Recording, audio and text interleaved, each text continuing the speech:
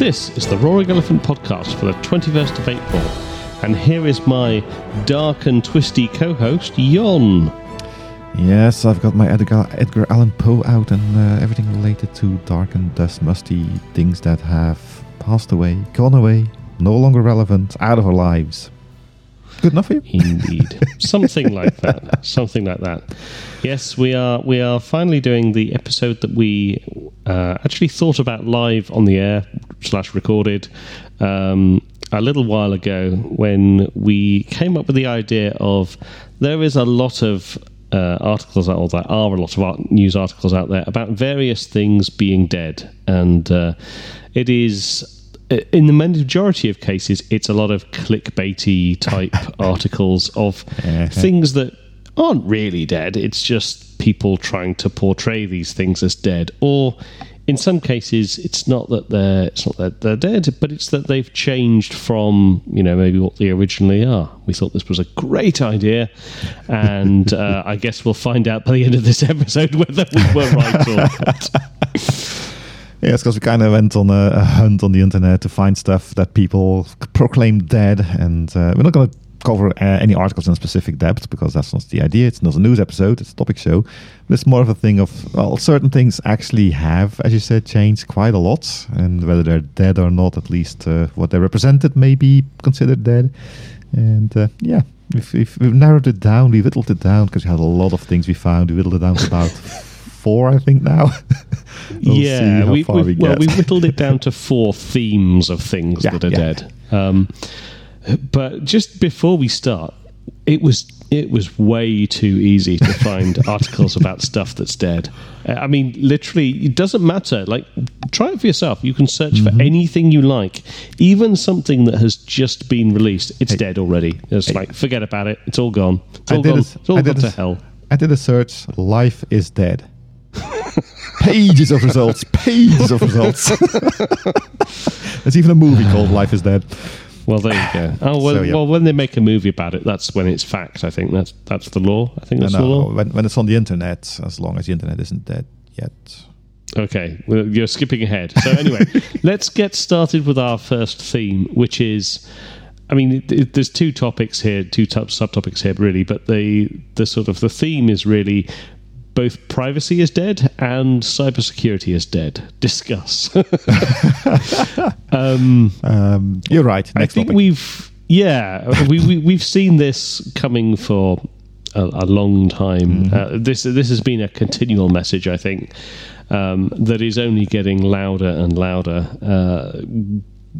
You can't go more than a few days without some sort of huge data breach being announced. It seems like corporate firewalls, maybe they don't exist anymore. Maybe people stopped even bothering to put anything in place. Maybe people just assume everything is now public, so it doesn't really matter. But one way or the other, the position, at least from some of these articles, is that cybersecurity isn't really a thing anymore. Like you can't really secure anything properly. Not quite so you can't secure it, so why bother? But you can't secure it, so instead it's just become a game of sort of risk management and just sort of anticipating that at some point data will leak, so try and mitigate it as much as possible, try and ensure that you take some sort of steps to ensure that when data does leak, at least you have a prepared plan as to what you're going to do when it does. It's not a strange thing, to be honest. I mean, the whole idea of having something rigid in place, I mean, and in the olden days when the trees were still speaking and elves flew around, people had the whole idea of having security through isolation. Just put a firewall around it and don't let anybody in. But if you look further back, and the whole concept of data security with leaks, it's all a bit watery. But if you look at boats, nobody builds a boat that's watertight. They all assume water will get in, and they've got bilge pumps to pump it out. And that's how it's been done forever, as far as even the Viking ships were leaky as sieves. It's just how these things work. Don't try to stop it at the door. You won't be able to. There's always something unforeseen that's going to happen, getting them in. Make sure you can deal with the aftermath, with whatever happens. Make sure that it doesn't become too offensive, too straightforward. And that's where the whole microservices architectures come from. Make sure that if you're in point one, you aren't able to simply move on from point to point through the whole organization. Make sure there's not an isolation wall around the whole thing, but that every component is mitigating, as you said, the risk of data leaks, data breaches, security, whatever. And it's not that strange a concept, is it?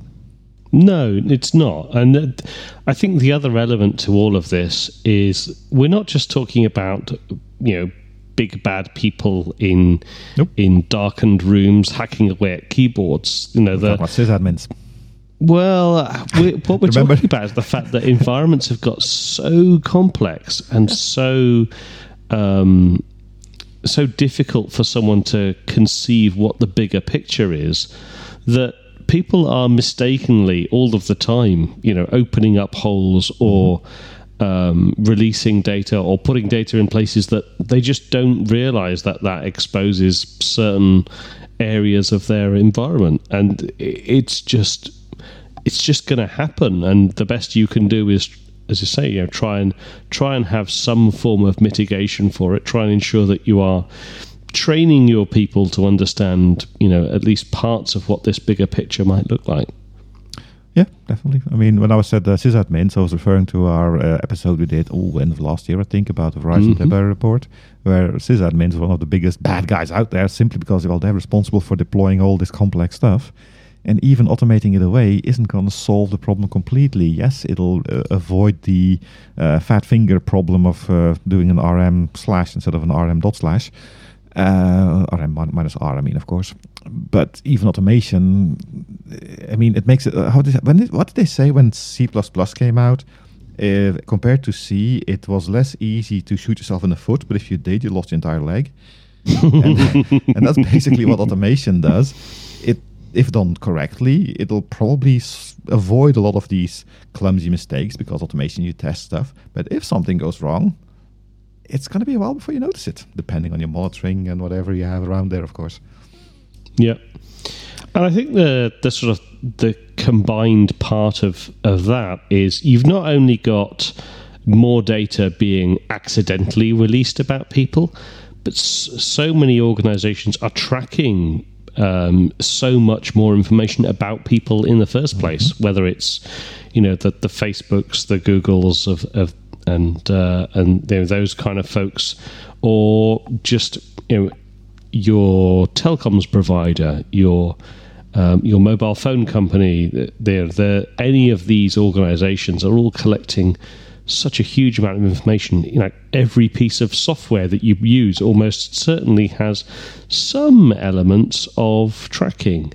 The entire internet is essentially built on now a whole bunch of stuff that is tracking people. We've talked about the sort of the amount of privacy lost on that in previous episodes as well.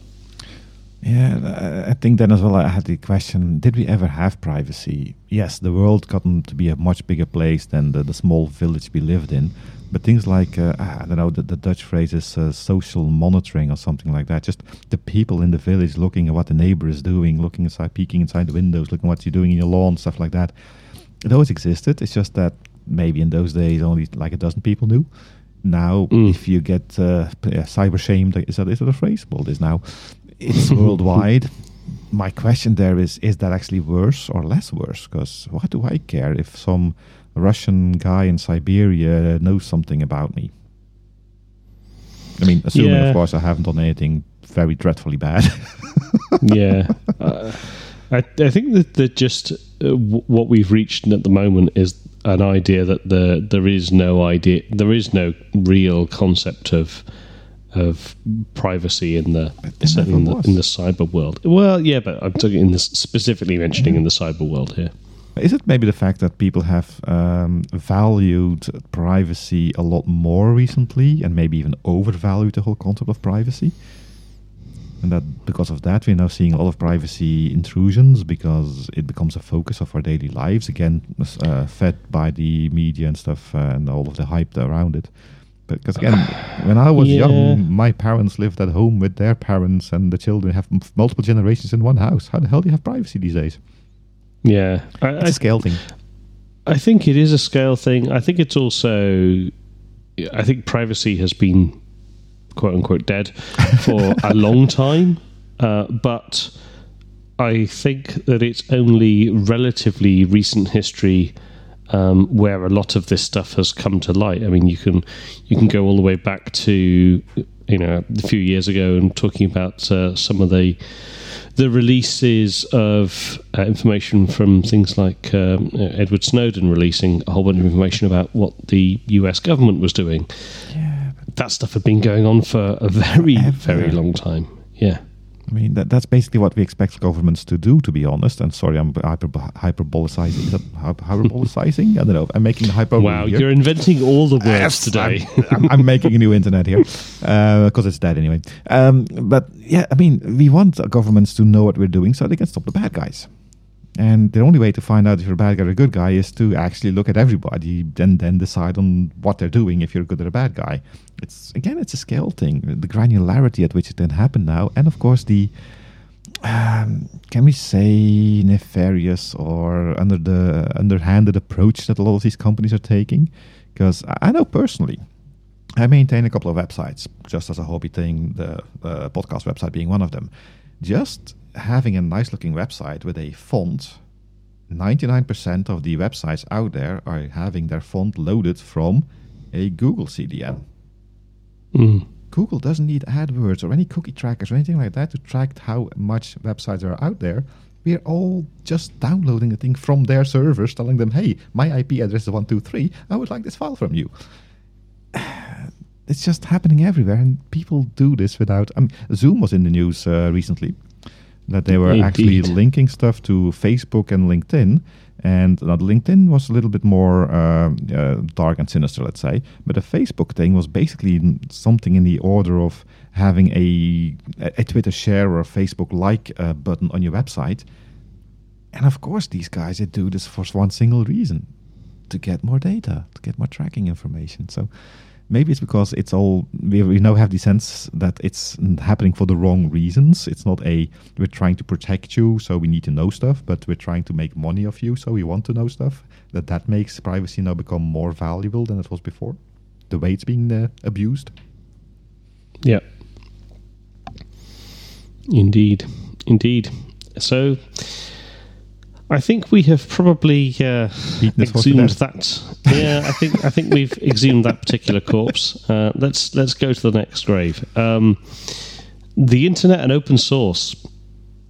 We've been users of the internet for quite some time. Consumers of open source, even contributors to open source for quite some time. Apparently, it's all dead. It's been dead for years, and it's been dying over and over and over. I found actually an article that says open source is still dead. So how much deader can you become to become still dead? I guess maybe zombies. Maybe that's how it works. I didn't find any article saying zombies were dead. That's a good one. Oh, there we go. We have to look for that later. So here, this is the sort of the whole internet is dead and open source is dead meme or theme or whatever you want to call it. To me, is linked to more of a change in how we see these things now, and how they've evolved very differently to their initial, how they initially started. You agree? Yeah, I mean, I don't think they died. I think they grew up. And maybe the youthful idealism that came with it died. It was replaced by the normal adult... Corporate greed. I was going to say adult rationalism, but yeah, corporate greed, why not? Sounds good for me. And yeah, I mean, in the end, somebody's got to pay the bills, right? And you will always have some commercialization happening of stuff that is popular. Yeah. I think that's very much the case. We've seen the rise of... Certainly, the internet and open source very much grew up very closely coupled together. We've seen, we've talked before about the quote unquote predatory tactics of certain cloud providers when sort of interacting with open source. We haven't talked quite so much about the change in the evolution of the internet, but there's been enough of it in the news that I'm sure people are fairly familiar with it. As we've seen, even over the last 5 years or so, we've seen platforms like YouTube massively grow in popularity, and at the same time we've seen the incredible rise of ads in YouTube videos and ads everywhere really. And then you've seen the sort of the pushback of that going on to ad blocking services, and then you've seen that collapse, and instead now you've got so much stuff is subscription only, or subscription services, or behind paywalls. And it's the times of information wants to be free, and it's all free on the internet, and you can go and get all of this fabulous information for free. That, I think, is dead. I think that, or at least it's not very well, and things aren't looking very well for it. But that you can definitely point at maybe corporate greed being part of it, but you can also say that was potentially unsustainable as a sort of a method of continuing. It is sustainable, but in a different fashion. And you can go before the internet. Just look at how information has been distributed before that. It came as a side effect because some political parties wanted to rile up people, so they had a paper printed that had some new stuff on there, but with a certain bias into it. Or you had commercial, you want to make advertisements. That's been happening before the internet even existed. And the way around that in those days was government-sponsored broadcasts. Look at the BBC. It's a well-known world-round thing. It's a big commercial entity, of course, but it still is being at least partially paid, if I understand it correctly, by license fees that every Briton is paying to the BBC. So they have some part of, let's call it unbiased, free for everybody news thing going on. And basically on the internet, you have the same thing. You have a lot of government or non-profit organizations, let's call it that, organizations putting out news, information, awareness messages, stuff like that. You can't expect everything to be free. And we've talked about this before already. And again, this is nothing new. And internet isn't, and open source isn't going to be it's a step towards the ultimate utopia of everything free, perhaps, but it's never going to reach that end because humans are still humans. Yep, very true, very true. So, with the way that the internet and sort of open source being tied together, sort of have evolved. We're seeing open source evolution has moved from the sort of very early days of this is something developed by a bunch of smelly hippies in their bedrooms to open source is both driving a lot of a lot of the infrastructure that we know and rely on an everyday basis, but also it is now, I don't know that we could say largely developed by big business, but certainly I think it is the power behind a lot of what happens with open source is very much driven by large-scale organizations, whether it's, it doesn't really matter which organizations you're talking about. Almost everyone seems to be contributing to open source in some way, shape or form in the tech world. Yeah, but I always see a little bit of a differentiation there, where on the one hand you have the pure open source innovation development of ideas, and then the corporate layer that makes it usable.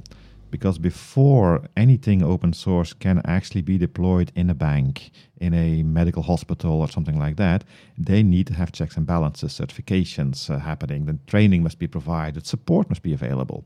That's not going to be done by the guy, the smelly hippie you talked about earlier, who's building this little cute, great new idea thing in his bathroom, kitchen. Yeah, kitchen's a better place. You need a corporate structure behind that. And considering the size of open source, you need to be a big company to be able to give that kind of backing to the open source thing. Now, ideally, the companies behind it also embrace, at least partially, the open source state of mind. And yes, they want to make a buck because they have people who have to pay. If that's the reason they want to make a buck, that's a good reason, because people need to get paid so they can spend money and be happy and make children and whatever.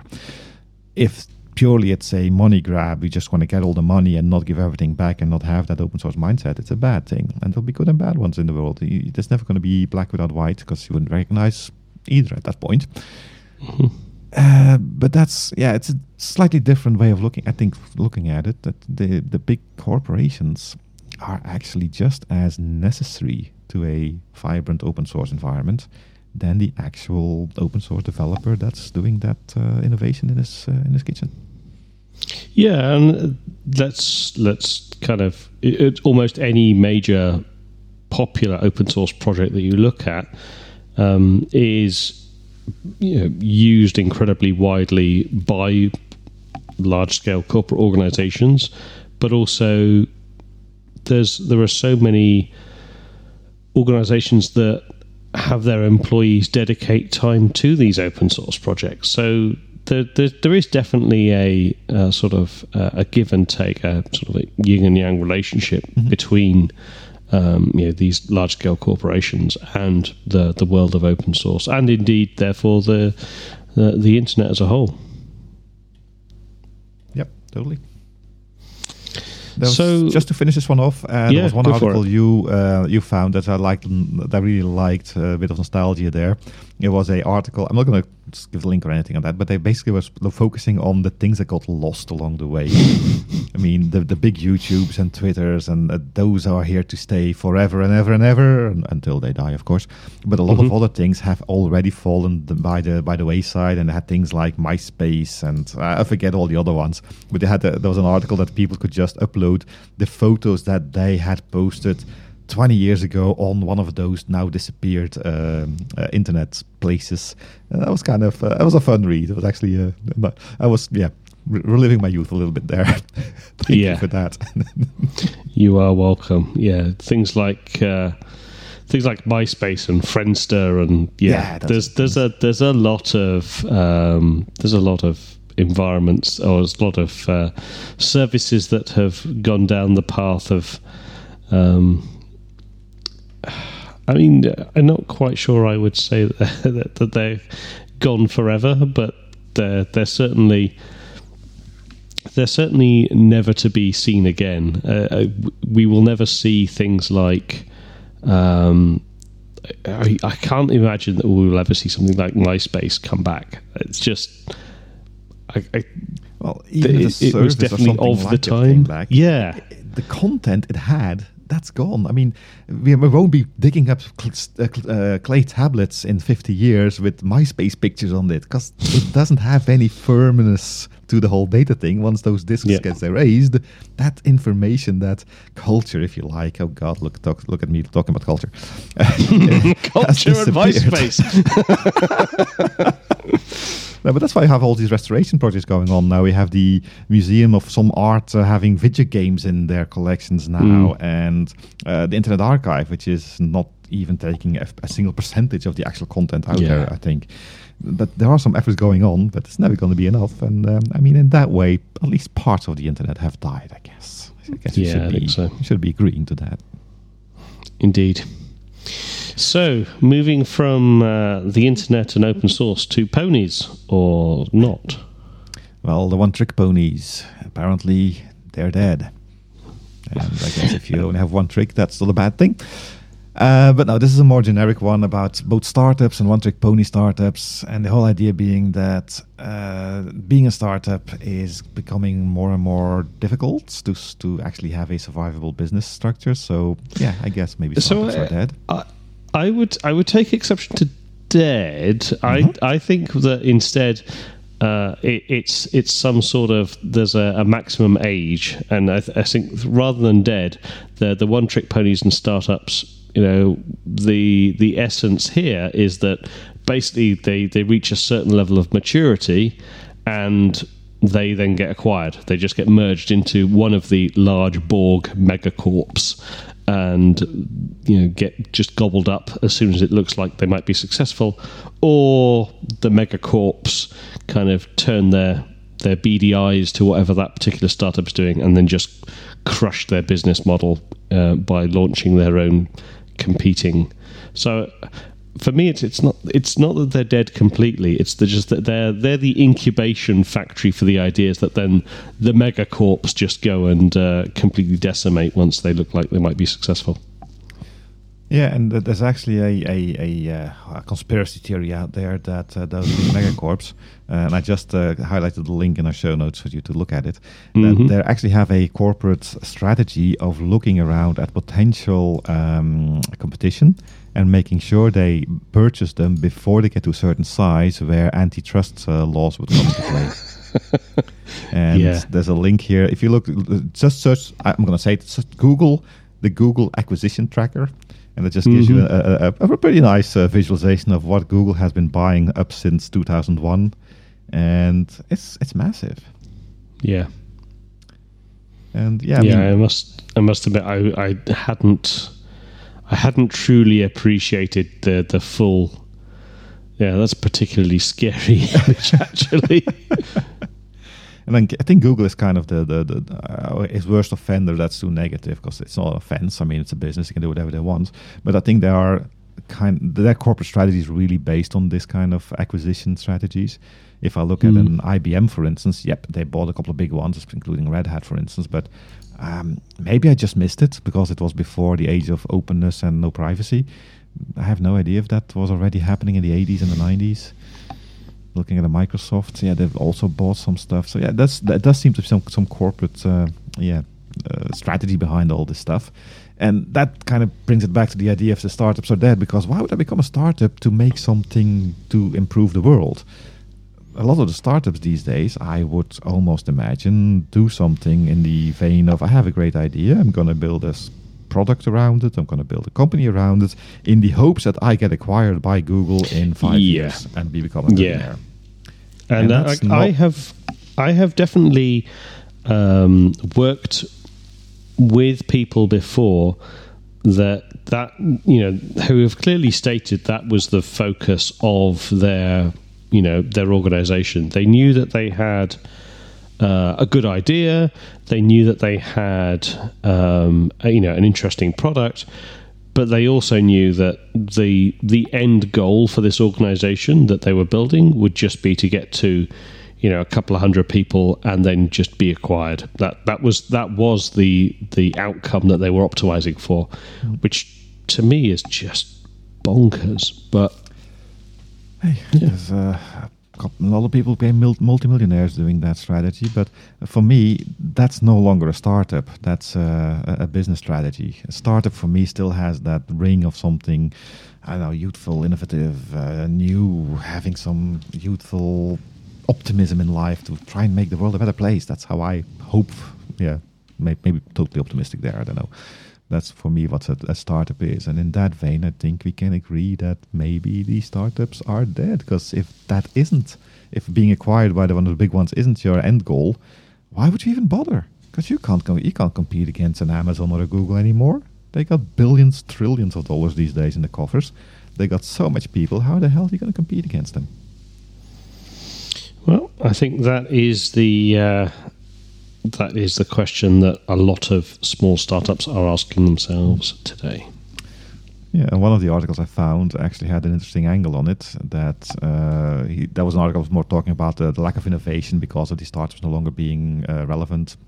And he or she, I don't remember, they ended with a quote that, where can we look for innovation in the future? If I was a betting man, probably the man, I'd put my money on the nemesis of big companies, and that's not another tech firm, that's a country, China. I don't think that's I don't follow that. Sure, China will be disruptive, but definitely in these troubled times, we can see how fragile even China is. Yeah, I'm guessing that article was written pre. Yes, it was an article from the end of last year somewhere, but definitely before the 2020s. Yeah. But, I think it's. I think it is an interesting observation. I think we will see. Well, I don't know. I was going to say I think we will see more power being given to things like, or more focus being put on things like antitrust and mergers and monopolies and things like that, if there is a desire to really protect innovation. But that's a big if, and I don't know if that is actually the case. I mean, and again, regularization, something should be regularized. Having medical care for everybody should be a human right. Having electricity, water, and internet connectivity should be a human right as well. Having fiber at your house, for example, should be a human right. Right, Dave? But there is an end to what... You cannot mandate ethics. There is no way of governing ethics. If that isn't present, you can vote as many laws into existence as you want to. You're not going to make it happen. Yep. We just need to become better people. Again, it's our own fault.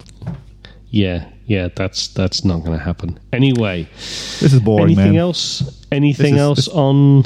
Yeah. Okay. So we're moving straight on to the final thing. Finishing on a somewhat lighter note.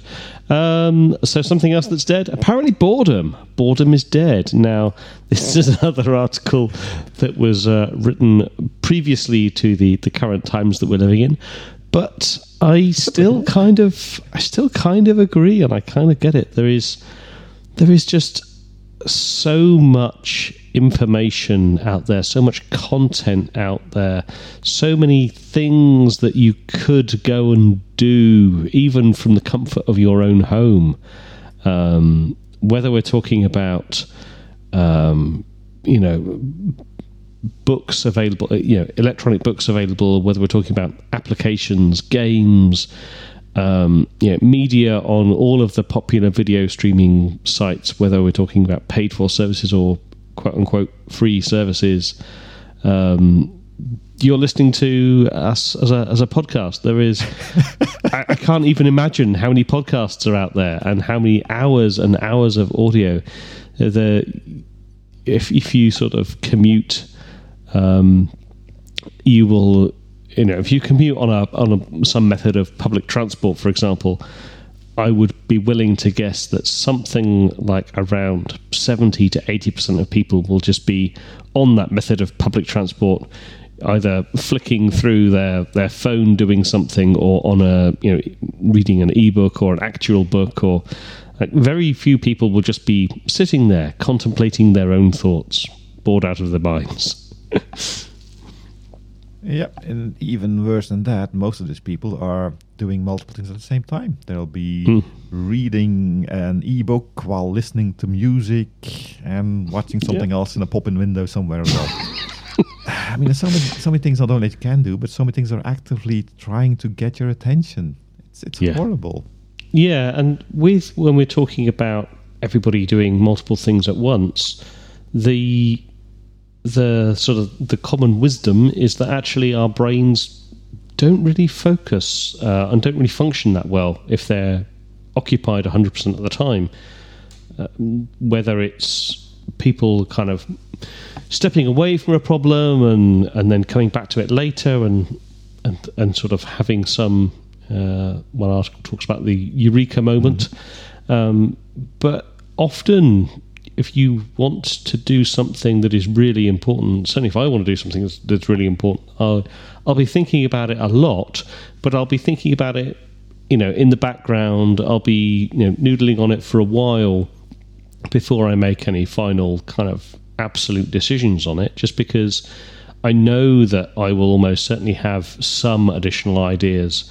And that doesn't mean that you can't make a lot of decisions straight off the bat, but if something is really, really important, it's worth spending a bit of extra time on, and I think that is linked in with some of this in some cases.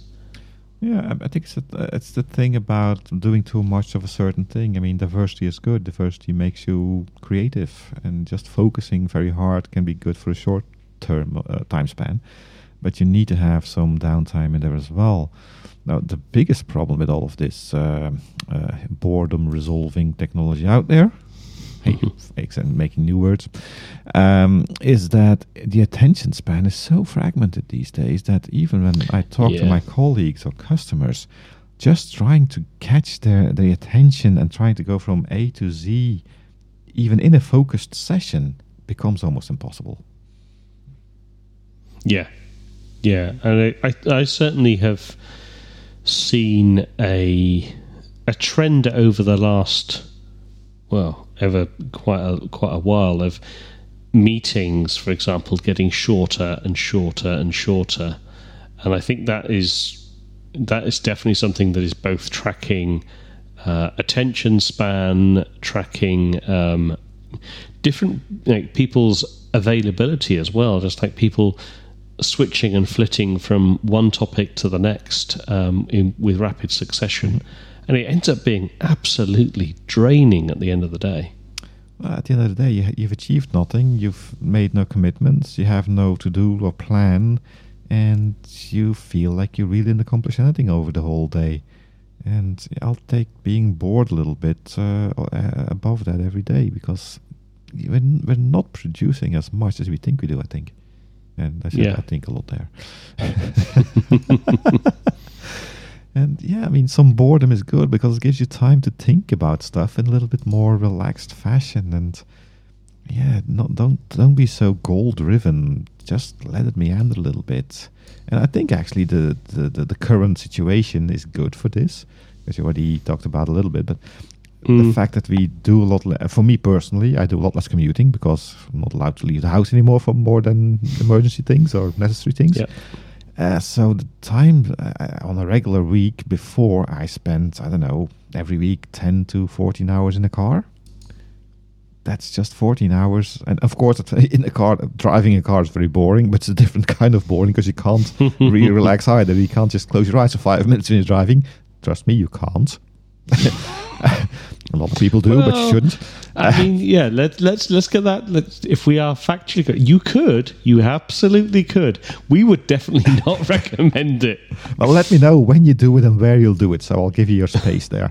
But I mean, that's extra time that a lot of people now have in the hopes of taking it a little bit more easy. And there's been a lot of news going out about how this whole situation is going to have permanent effects on how society works. And I think there's definitely some truth in there. I'm kind of hoping that after reading this quite excellent article that you found on boredom being dead, that one of the effects will be that people slow down a little bit more, or at least maybe not slow down, but take time more, less context switching. I don't know. I would like to believe it. I think it is unlikely. And the reason for that is I think that once we emerge out of the worst of the immediate effects of what's going on at the moment, is that people will just bury themselves immediately in trying to catch up, trying to quote unquote catch up for lost time, which is it's a terrible, terrible way of looking at it, I think. And I agree with you. I think the way that people are focused at the moment could actually be considered beneficial in some cases. But I don't believe that there will be I think some things will change. I think there will be some positive impacts of this sort of moving forwards. But I also, and like anything on a sort of pendulum, it has definitely swung too far in one direction, and I can see it swinging back too far in the other direction. And maybe one day we'll find some sort of happy medium. But for the majority of things, I think the pendulum keeps swinging. Yes, well, the one thing that isn't dead, I guess, is the pendulum. Then there we go, swinging ever broader out. So we're doomed. It's all dead, right? Well, maybe not. So the episode is titled It's Darkest Before Dawn, and that does suggest that maybe there is a dawn coming. So hopefully the future may actually be bright after all. I guess you'll have to tune in to find out more. But until then, I think unless you have something else to add, that's it from me. then that is all the time we have for the doom and gloom today. You can still support this podcast. We're not dead yet. You can become a patron. Every contribution helps. We're on YouTube. Like, subscribe, notification bells, all the YouTube stuff. We're still a voice only on YouTube, but that is hopefully changing at some point when the internet survives. You can go to www.roaringelephant.org. You can find a link to the Patreon page there and more information about the podcast. You can follow us on Twitter using the @RoaringElephant tag. I'm still saying @Hadoopcast tag. If you're still using @Hadoopcast, you're in the olden days. @Hadoopcast is actually dead. You should go to @RoaringElephant. And you can also send your feedback by email to podcast@roaringelephant.org. Until next time, my name is Born Again Jon. I don't know. And my name is still not dead yet Dave. But we're still trying. We look forward to talking to you next week. Goodbye. See you then. Sorry for wishing you dead there.